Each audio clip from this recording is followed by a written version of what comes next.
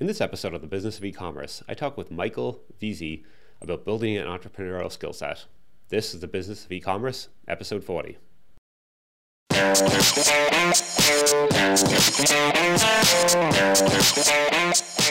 Welcome to The Business of E-Commerce, the podcast that helps e-commerce retailers start, launch, and grow their e-commerce business.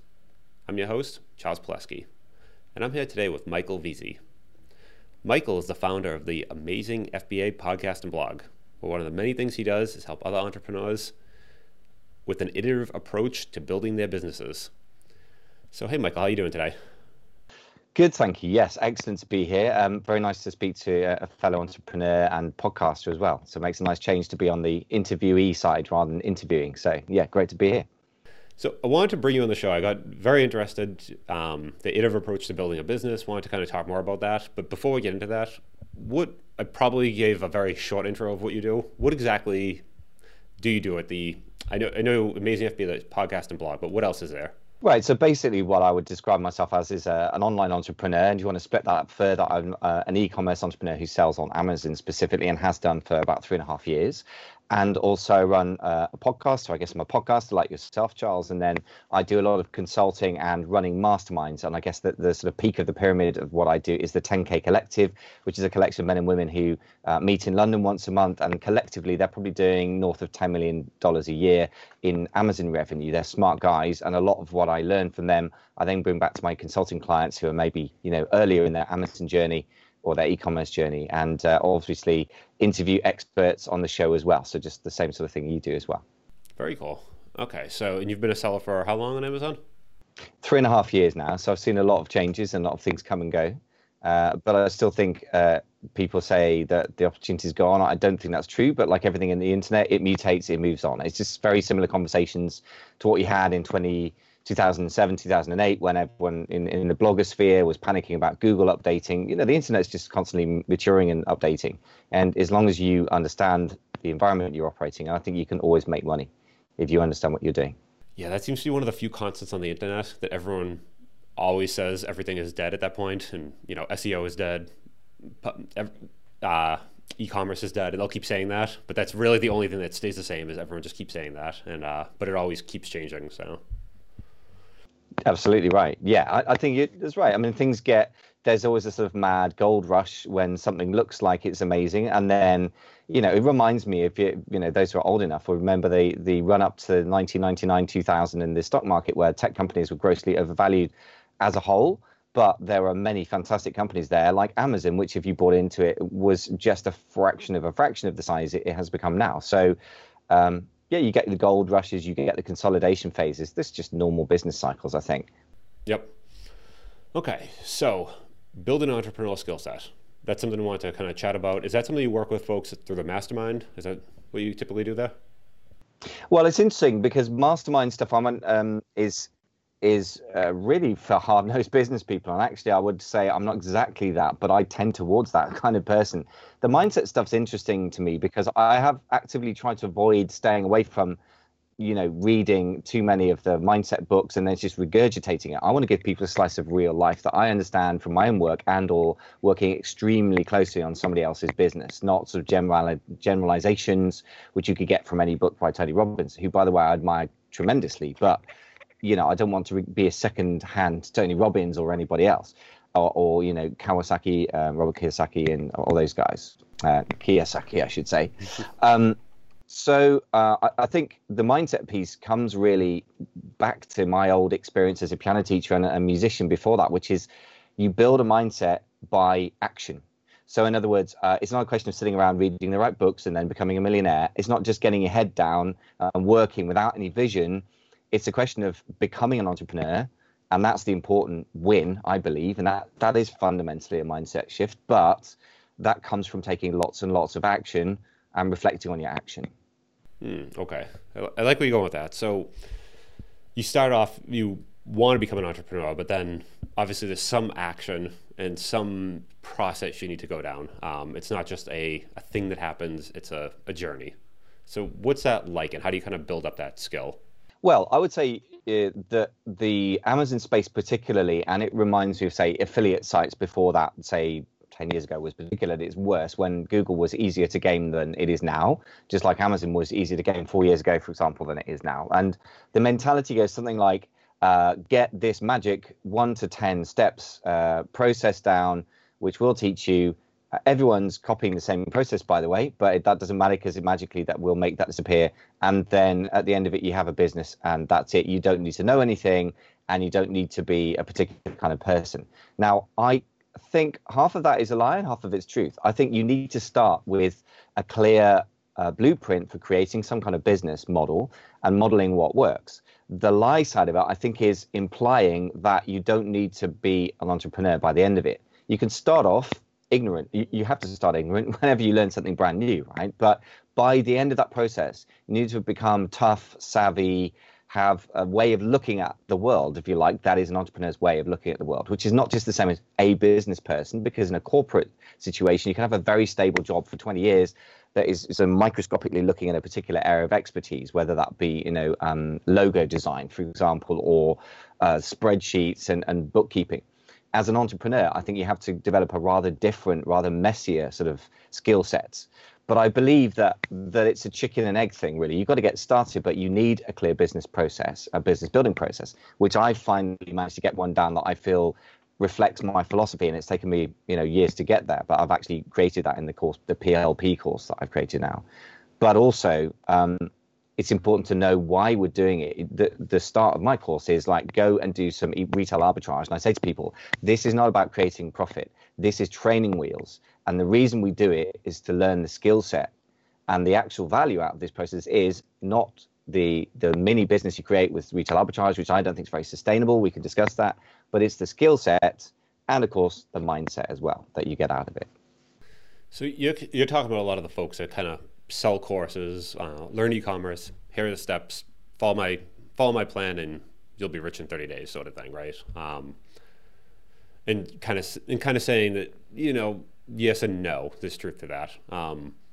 When would you say a course like that is useful to someone? Is it someone who wants to get started, like they know nothing, they've never sold anything on Amazon, or are there points where you would say maybe start the process and then I've heard a lot of folks that then go on like a Udemy course and get some tactical knowledge. Like what part of this do you think makes sense? Well, I think in a way, all of the above could be useful. I mean, it comes down to what you can implement and what you can absorb mentally, which are slightly different things. If you, let's start with the worst end of the scenario of things. If you get interested in the Amazon thing, because it's still a big opportunity that everyone hears about famously from various different podcasts and all angles of the internet, if you like. A lot of people come to me having said that I've listened to, about 50 episodes of different podcast episodes from different people. And sometimes they say they've listened to like 200 of the episodes that I produced 275 episodes on now.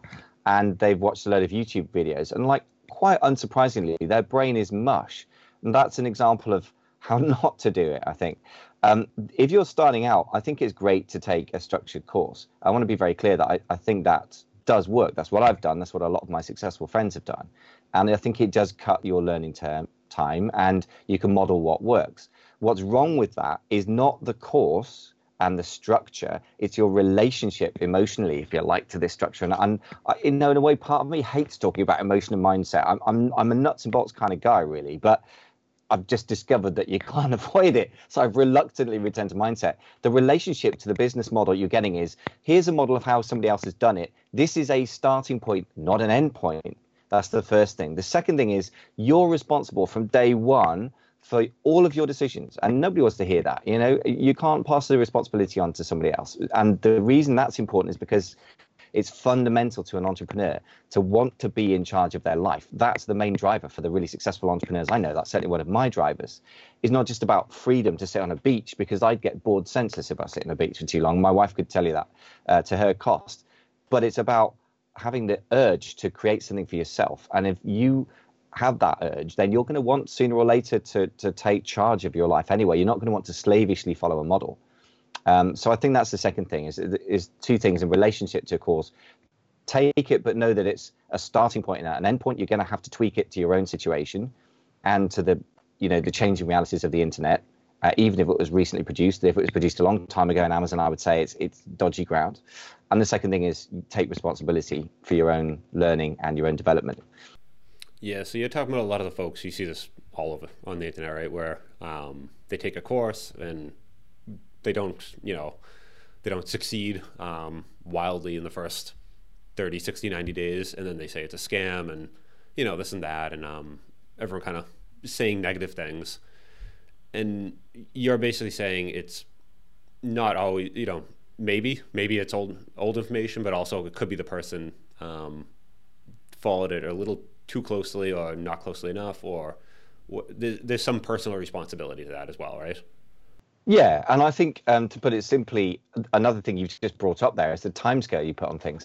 I've noticed that people who've had jobs, for example, as general practitioners here in the UK, or doctors, general doctors that will deal with the general public before they go to specialists in hospital, they have to train. When I was at university with people like that, when I was doing a music degree years ago, and they train for years to become doctors, but somehow they get the idea that you can replace that living within 6 months. And that's just weird. And I think the reason for that is because people have told them that. And I just think that's a silly message to send out, because A, you're creating a false expectation. So they're going to turn around and say your course is rubbish when actually it might be quite good. But if you put a silly timescale on things, almost all things are impossible. And to put it in its crudest sense, for example, if you have an account with £10,000 in it and you've just ordered, if you look at a 3-month window, and at the end of that 3-month window, you've just ordered £5,000 worth of goods from China, it looks like your company's just basically lost a load of money on shipping, and is therefore not a profitable business. And that's kind of absurd, right? But if you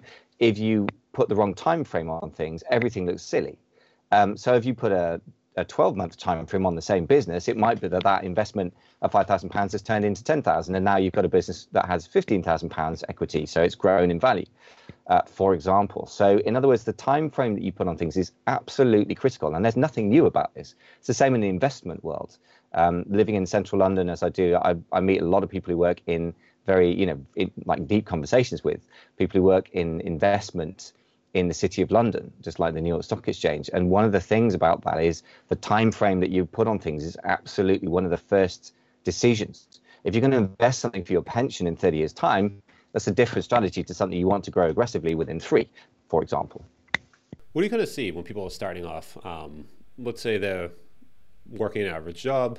How long would be a reasonable expectation to replace your full-time income? And I know that's a completely awful question, but I feel like it's something everyone wants to know when they're starting off. Yeah, I think it's a very good question. I think to give a realistic answer, you need to talk to the person individually and get a sense of it. But I would say if you're working at it hard, but not full time, if you're still keeping a day job, but you're working a consistent part-time hours at it, say 20 hours a week, and it's not common. Most people get disheartened after a while because they get isolated. So the second thing I think, apart from a course, you need is a community, preferably in person.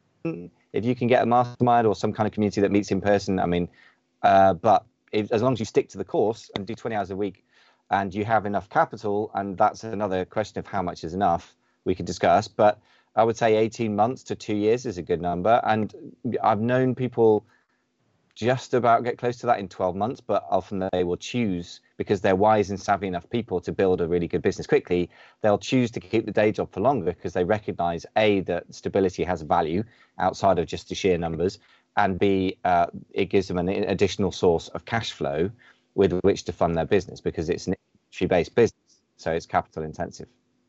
And that's something right there. People getting into something like e-commerce, you don't realize how capital intensive it is.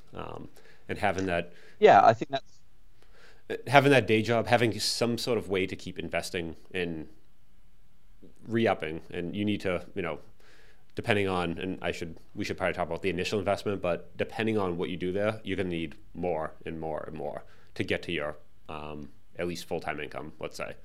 And exactly. I mean, yeah, look, let's come up with another analogy. This is dodgy ground because I'm not a gardener, right? But everybody knows that if you plant a few seeds, and I understand this literally happens in the poorest countries in the world, they get seed hands out and they eat the seeds. And of course, they're going to starve next month.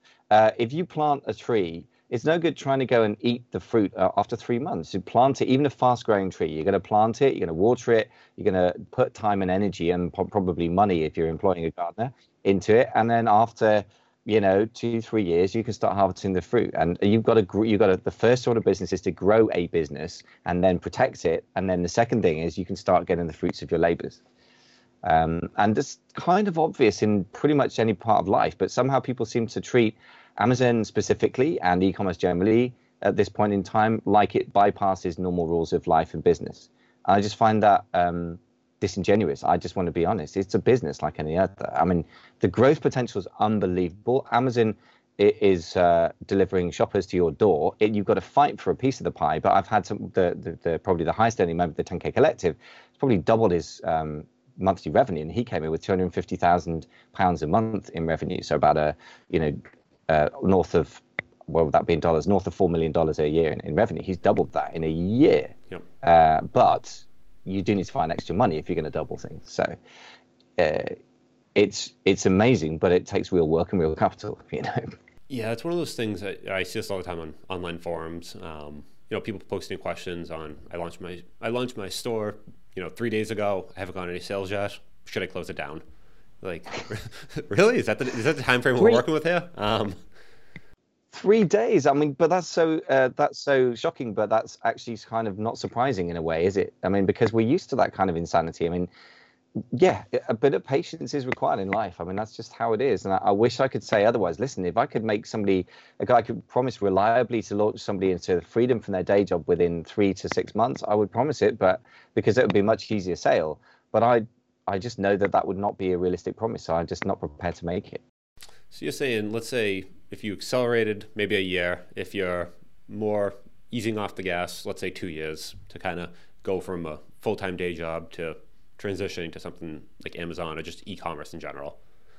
Now, generally, although the only thing I would say, sorry to interrupt you, but just one caveat, it depends how big the day job is you're trying to replace. I mean, I had somebody in a beginner mastermind that I run, the Zero to Hero mastermind, the other day, and we just sat down because it was August, the attendance was low, everyone else was on holiday. So we just crunched some of the numbers and we just realized, well, okay, look, if you want to replace £100,000 a year day job, so whatever it's like $120,000, $130,000 a year, you're going to need to turn over some big numbers. So I mean, that might actually take longer to replace than somebody who's just earning, a couple of $1,000 a month. Much easier to replace, right? So I mean, there is that element that people don't take account of as well. My financial goals when I was in college are very different than the adult version once you have a family and a house and things. When I was in college, exactly. Make an extra couple $100 a week was a depends on your personal. Yeah. It depends on your personal situation. You've got to look at how much income am I trying to replace, how much time can I put into, and how much capital can I put in initially, and also how much capital can I put in over time, over the next 18 months or something, to grow it. Because otherwise it's like buying some seeds, watering your tree diligently for the first 3 months and putting mulch and compost or whatever else you've got to do with trees. That's, like I said, I'm not green fingered, but I get the basics. And then just ignoring it for a year. I mean, it's not likely to flourish. So those are the parts of the equation out of which I could give you a much more precise answer then. So now when you say investment, what are we talking cash-wise initially? What's kind of a reasonable expectation there to get started? Well, I would say within the first 6 months, you probably want to have, and these are rules of thumb, not exact, say $6,000 to invest. And I would be more comfortable saying that if you can invest a further $6,000 over the next 6 to 12 months, then you have a chance of really creating something that could actually replace the day job. You could certainly develop a nice side income with just 6,000. If it's much less than that, then I don't think private labeling, which is what I focus on, is the business model for you. You could try some arbitrage as a side hustle. I think that works really well, but I think it's a lot of manual labor. In the US, I think that works better than it does in the UK. I'm not an expert in that, but I know people who do it in the UK, and they say it's getting very, very hard to do now, partly because the size of the country is so much smaller than the US. Most of the goods are more evenly spread. There are fewer pockets of inequality between a store in the western part of the US, in somewhere in LA or something, shipping to somebody in the middle of nowhere in the middle of continental United States. There's still some geographical arbitrage opportunities there. But to come back to your question, if you have less than that sort of money, I would suggest that you need to find the business model that fits that, and that isn't private labeling. Okay. So when you say get started, are we talking arbitrage, private labeling, or where do you usually start people in this process? So I've come to, after really working with a lot of people and finding that it's very hard for a lot of people to take the leap into go straight into private labeling, and that the risk is a bit high, and most people don't deal with that level of risk, which is normal, I guess.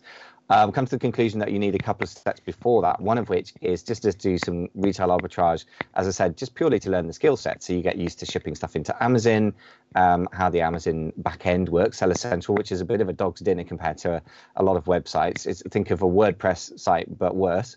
Actually, it's a lot worse than WordPress, to be fair. So you need to get your head around that. You need to get used to dealing with customer complaints, refunds, what have you, and doing profit and loss and bookkeeping, just the basics of running a little Amazon business. So that's the first place I would say. And the good news is that when you say retail arbitrage, just to make sure we define that, because I've also heard different people use different definitions around that one. So. Yeah, sorry, these jargon words you bandy around within your own industry. So retail arbitrage and online arbitrage are the two vehicles you'd want to use at this stage just to learn the training wheels. Retail arbitrage is just basically when you sell a commodity and you take it from one market and sell it in another, and you leverage the price difference. So I always say, for example, if I sell apples in a little grocery shop, I go down to the market and I buy 100 apples for 10 cents each, and then in my little grocery shop I sell them for $1 each. And obviously nobody else wants to buy 100 apples, so buying 100 apples I get a lower price.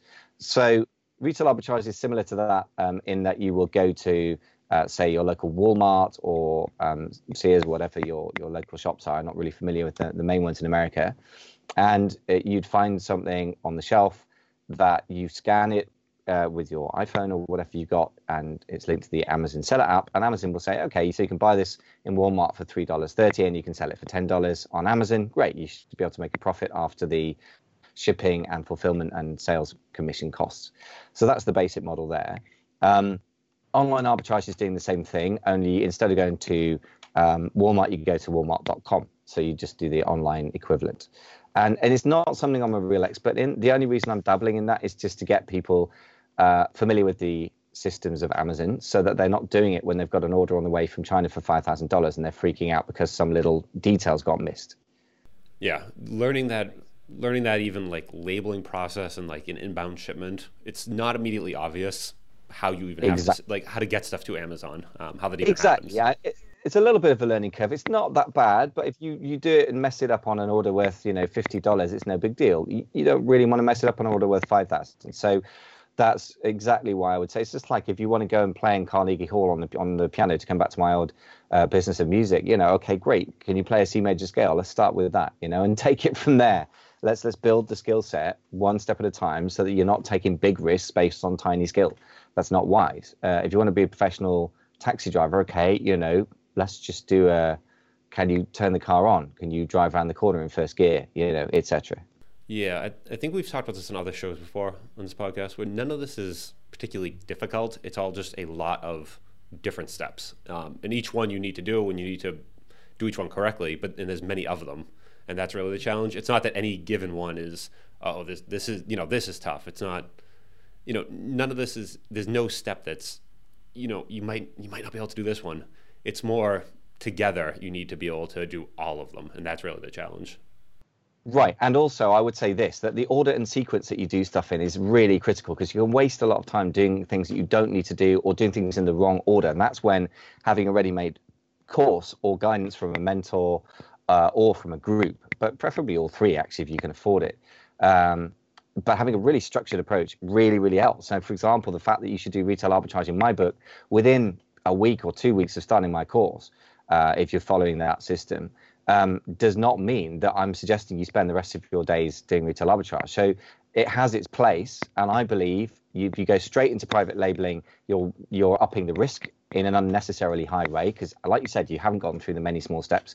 If you just get wedded to retail arbitrage because you've got small cash, then you're condemning yourself to a life of a lot of work for probably not much profit. In the UK and the US, there are people that make a good profit from it, and well done to them, but mostly it's pretty hard manual labor and not very defensible. You can't sell a business based on that, etc. So having an order and sequence to go through for the optimal path towards where you want to get, I think, is where you getting some guidance really can help you. So to come back to our conversation earlier about structure and an existing business model and guidance versus taking responsibility, I do think it's helpful to follow an existing system that works. Well, the nice part about that as well too, is you're putting a win up on the board of, this isn't just you're going in and private label. It could take, it takes weeks of preparation, getting a shipment, getting that sent in. There's a whole process, and you need to not lose faith throughout the process that like, hey, this is going to work. Retail arbitrage kind of shows you, okay, with a relatively small investment, you're talking weeks and days, you can actually start saying, okay, here are some sales. Maybe not a lot, but at least something, so you can start understanding this is a process and believing that this is going to work.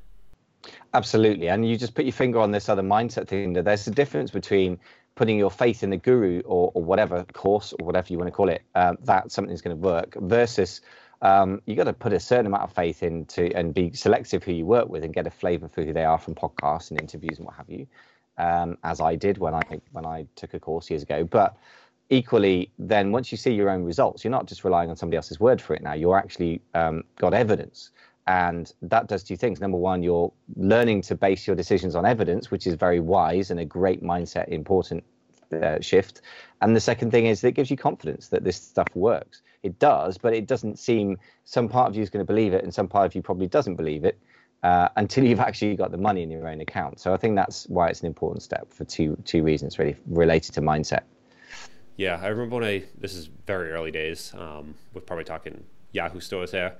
Just started off, had something that ran actually in the office, and every time there was a sale, and on that first sale even, there was a little ding in the office. I think it was a little cash register. And hearing that noise just kind of backed up the, like, this is actually happening. And every time there's a sale, it was literally just a machine in the corner, and it would ding, and you'd say, great, there was a sale. And okay, this is working, it's going somewhere. So things like that.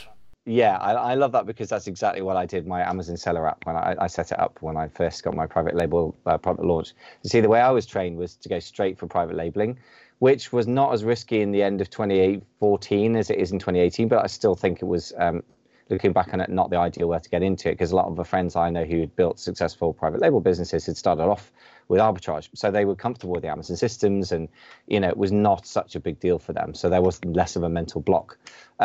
The in-between stage that we haven't really touched on yet that I want to touch on is really the thing that if you find a product type that is you think there's some possibilities for, and I've used the example in my course of the copper bracelet, arthritis copper bracelets for women, so quite specific.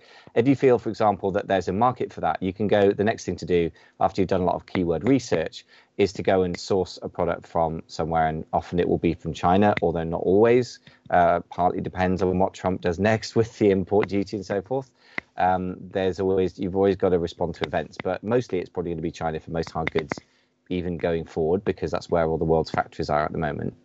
And you can find yourself a really nicely designed product with nice packaging, but which is not actually private labeled, i.e. you haven't put it in your own packaging or put your own logo on it yet.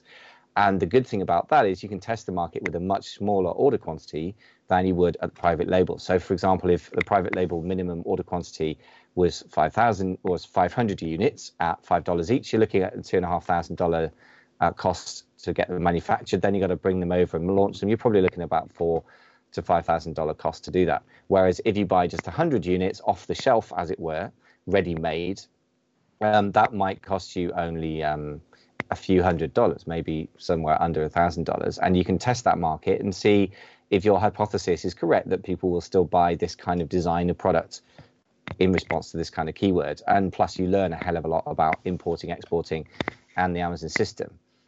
So that's the in-between step that I've also introduced into the course. Of course, it's optional. You don't have to follow a system rigidly, but it's for those who don't want to risk it. For those who are really impatient and have more money and are willing to take the risk, you can go straight for private label. I've got one mentoring client at the moment who's insisted on doing that. I said, okay, well, that's fine, as long as you recognize you're upping the risk and you're upping the capital requirements early on. As long as you go in with your eyes open on that, then let's do it. So when you're saying private label, and again, just to define this for everyone, you're talking go to the factory, take something that's off the shelf, modify it, put your label on it, maybe your own set of instructions, your own logo, your own tweak on top of the product, your own packaging, and then sell that as that becomes your product. No one else can sell that. You are hopefully no one else can sell that. You are the seller of that product. I guess, and that's a different discussion there altogether. But you're saying before that, use the off-the-shelf version of that product and try to sell that under the main listing, right? Exactly. So to pick up on a couple of things you said, first of all, yes, that's broadly it. A lot of the time, people don't really care about your logo or your packaging, but as long as it looks good to them, because basically most consumers are buying from Amazon, not from your company. In other words, the brand that has won their traffic and their trust is Amazon, not you.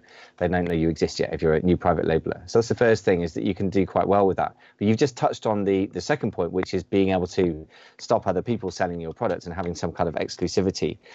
There are various levels of that, but one of the problems with taking an off-the-shelf product is obviously there's nothing to sell, there's nothing to stop somebody else, another Amazon seller, from, if they can reverse engineer who your supplier is, and often they can just find them on Alibaba.com, which is the main sort of, if you like, the Amazon for sourcing in China.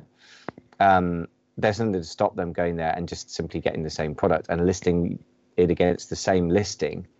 So they're basically competing for the buy box. In other words, people can see, oh, you could buy this from Fred for $4 instead of $5 or whatever the price may be. So private labeling, as long as you couple it with trademarking, which is fairly inexpensive and takes 2-3 months, couple those two together and you have a much more defensible business, because you can kick people off the list if they try and do that. And you can simply say, well, they don't have the trademark, they don't have the right to use this name and so forth. And Amazon will just remove them from the listing. That's the simple version. Yeah, and that also plays into the Amazon brand registry. It's kind of a newer concept, right, in Amazon now, that to protect your listing. Yeah, exactly. The Amazon brand registry works well, and you get enhanced brand content, as they call it, as well, which means you get extra images and text about your product, which can help conversion as well. I mean, broadly speaking, it's worth having. So yeah, that's the next stage up, is proper private label. And then once you get more advanced, and this isn't something I cover in the PLP course because I think it would blow people's brains, as you can gather, there's enough involved already, but the really advanced sellers then are creating unique products, and that takes longer and deeper pockets, but it is even more defensible. So there's a kind of continuum from just reselling other people's products, the arbitrage model, to selling stuff you got from China, which is harder to get and find and a bit more of a barrier to entry, but easily copied, to private labeling, which is much more defensible but takes longer and more money, to your own absolutely unique products, which you'll need to work with an industrial designer, and that will take ages and a lot of money. But if it pays off, it's very defensible and it can pay off big and for longer. So as a kind of scale of development. So so when you say build your own product, you're talking actually have technical designs built out for it. Go to the factory with those, and at that point, you're probably actually physically going to the factory. Quite possibly. Quite possibly. I mean, you wouldn't necessarily have to physically go. I think the products will have to fly back and forth in the mail. Yeah, products will have to physically go. Yeah, it's a lot cheaper to send products back and forth than yourself physically. If you're doing it at a lot of scale, then sooner or later you'll probably want to visit the factory, but not so much as a practical thing, but just to make, to deepen the relationship really. But that seems to be how it works for most people. So yeah, that's really looking quite ahead. I would say that's probably for a lot of people a couple of years down the line. It depends on your skill set. Again, if you've got an engineering background, which a lot of people with engineering backgrounds seem to be attracted to this business model, maybe that's much earlier in the process. If you have a product development background, we've got somebody else in the 10K Collective who only started their business about a year and a half ago, but they happen to have a colleague who's an expert in product development. So, you know what? It does come down to your individual skill set in the end of the day as well. Yeah, and that's one of those things. Some folks can be better in the sourcing side, other folks the advertising side, even customer support. They're all different skill sets, and you're not going to be strong in all of them. And it's one of those things, it is a business, and that's the other part I think some people miss. It's not just like a thing you do on the side. It actually becomes a business in itself, where you'll need customer support. You'll need some sort of process for sourcing and working with manufacturers, and that is something you'll grow over time. Absolutely right. And the thing is that the bad side of that, I suppose, is it's not just like a side hustle job. And that's one of a side hustle. That's the right word for it. Yeah, exactly. It's one of the things that's a mentality shift of trying to build a business as an entrepreneur is, on the one hand, you're not working in a corporate where you have a rule book this thick and you have to work according to very rigid rules. And on the other hand, you're not just winging it if you've got a job as I don't know, a freelance writer. You take gigs when they come in, you deliver them, you get paid. That's kind of about it, right? You've got to find work, and marketing can be hard work. But then when you do it, you just do it yourself, and you know how to write, so you don't have to teach anyone else that. And then you just deliver the stuff on email, and then you chase them for payment. Obviously, an e-commerce business or any real business, you are trying to develop processes that get yourself out of the picture, and replace yourself with either systems like the Amazon systems or people. And that's not an easy art, actually, but you need to start doing that from as early on as you can. So I'd agree with that. And that, again, is one of the reasons to have a model you can copy bits of, is because that is ready made for you. For example, this morning I was working with a mentoring client who, very, very busy chap. He did about $2 million, well, probably in dollars, about $2.5 million last year in wholesale, which is another business model I know you've discussed with your guests in the past. But it's interesting that I got 2 or 3 clients who are moving out of that towards private label because it's more defensible, because you can create a sellable business, etc. But he is busy working on trying to outsource things right now. And it's not an easy process, but one of the ways that I was able to help him, he said, can you give me some SOP lists, as in standard operating procedure lists? And I said, actually, you know what, the easiest thing I can do is I can give you access to my PLP course, because that's effectively a sort of real life standardized way of doing stuff. Watch this video, then go and do it. Watch this video, then go and do it. Here's a printed checklist, make sure you've used it. So again, that's where I think courses can be really helpful shortcut, because they're effectively a kind of video capture of a standard operating procedure. And if you're going to create them yourself, again, creating a little screenshot for a VA can be a very helpful way of cutting to the chase for people and showing them precisely what to do in a very effective way. And it's quicker than writing it out often. Yeah, there's a plugin in the browser. I've seen quite a few people use Loom, I believe, Loom. Yeah, my business partner's very fond of Loom. I'm quite fond of Google, Screencast, which is a free Google plugin, which will save stuff directly to your Google Drive, and you can easily get it over to YouTube as well. So I find that incredibly helpful. Yeah, the nice part of that is you can see your face in the video, your screen, and just kind of talk through the issue, and here's what I'm doing, here's why, and then just share it.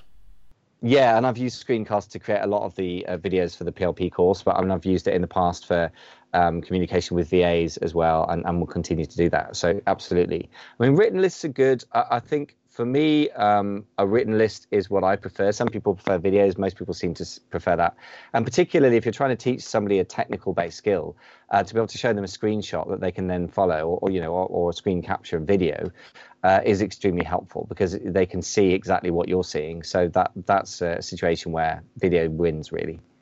Yeah, video, even just honestly screenshots, that's the bare minimum at this point.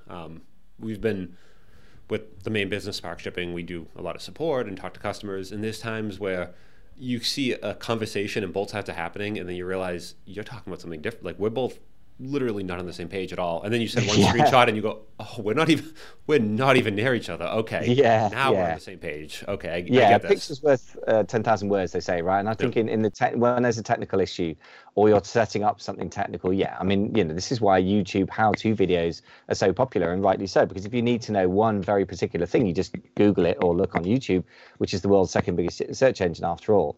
But where the problem comes is if you're trying to build a business, on the basis of lots of granular bits of data, that's great. So you know how to set up inbound shipping labels.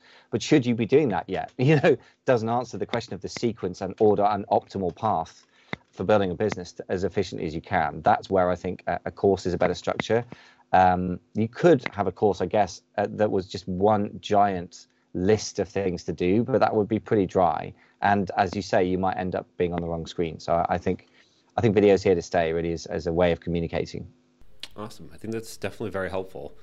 And one question I like to ask folks before I let you go is, let's say someone is starting, any good book, podcast, obviously your course, but let's say other than that, any recommendations on places, books, podcasts to actually learn more about this, or get at least get in the right mental space for this? Yeah, there's a very good book by Amazon Hudson, Adam Hudson, I should say. Sorry, Amazon Hudson. He is an Amazon trainer and seller who I respect. Australian guy, very direct, no BS, which I like. It's more my style as well. A little bit less hype than some of the sort of big name American sellers. So Adam Hudson wrote a book called Primed. related to the word Prime, obviously for Amazon, which I think is very good, and that sort of gives you his basic take on how things are done. In terms of podcasts that I think are good, I think Jim Cockrum is good. He's another sort of merchant of truth type person. I'm trying to remember what the name of his podcast is, but if you Google Jim Cockrum, Cockrum podcast, you'll get that. I can't remember offhand what the name of that is. So that's pretty good. And what else is good in terms of podcasts? There are so many. To be honest, I tend not to just follow the Amazon podcast these days so much as the bigger picture podcast. So Tim Ferriss is always excellent. Pat Flynn is always excellent. They are online marketers of some over a decade's experience, and I think they have the bigger picture. So and after all, Tim Ferriss famously, his very first business was an e-commerce business selling one supplement, but it was just in the days before the Amazon third-party marketplace existed, and when Google was cheaper and more available. So he did his own little website in Google, but effectively the same kind of thing. So I tend to follow those guys with the bigger picture thinking. Rather than getting obsessed with listening to 10 different Amazon podcasts, all of which will say slightly different things and confuse you. And that's the podcast by Jim. That's the Silent Jim podcast? Cockrum. That's Silent Jim, exactly. Silent Jim. Yeah. Okay. I'll link up to that in the show notes. He has a very particular take on life. He has very strong religious convictions, which seem to come into his business podcasting. And some people will like that and some won't. But, you've got to find something that resonates with your style as well, I think. Awesome. I will definitely link to all that in the show notes. And if folks want to learn more about you, I know you sent over some links, but where else can everyone find you? They can get themselves over to amazingfba.com, and that's where they're going to have access to the podcast. So if you put in amazingfba.com/blog, blog, confusingly, that will take you to the podcast notes. We're working on cleaning that name up. But we've got 275 episodes, so there's a lot of expert interviews that I would suggest that they're your best place to start.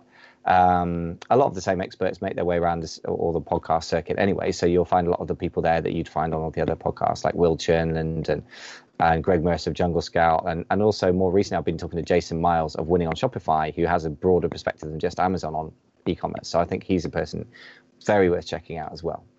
He doesn't have a podcast, otherwise I'd definitely recommend that.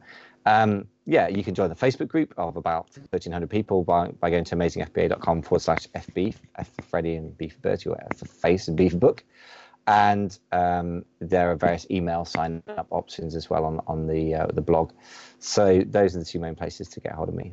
Awesome. I'll put all links to that in the show notes. So I appreciate you coming on today. I think it was very helpful to a lot of folks looking at getting into FBA and Amazon, even e-commerce in general. So thank you for that. Thank you. Yeah, it's been great to be on.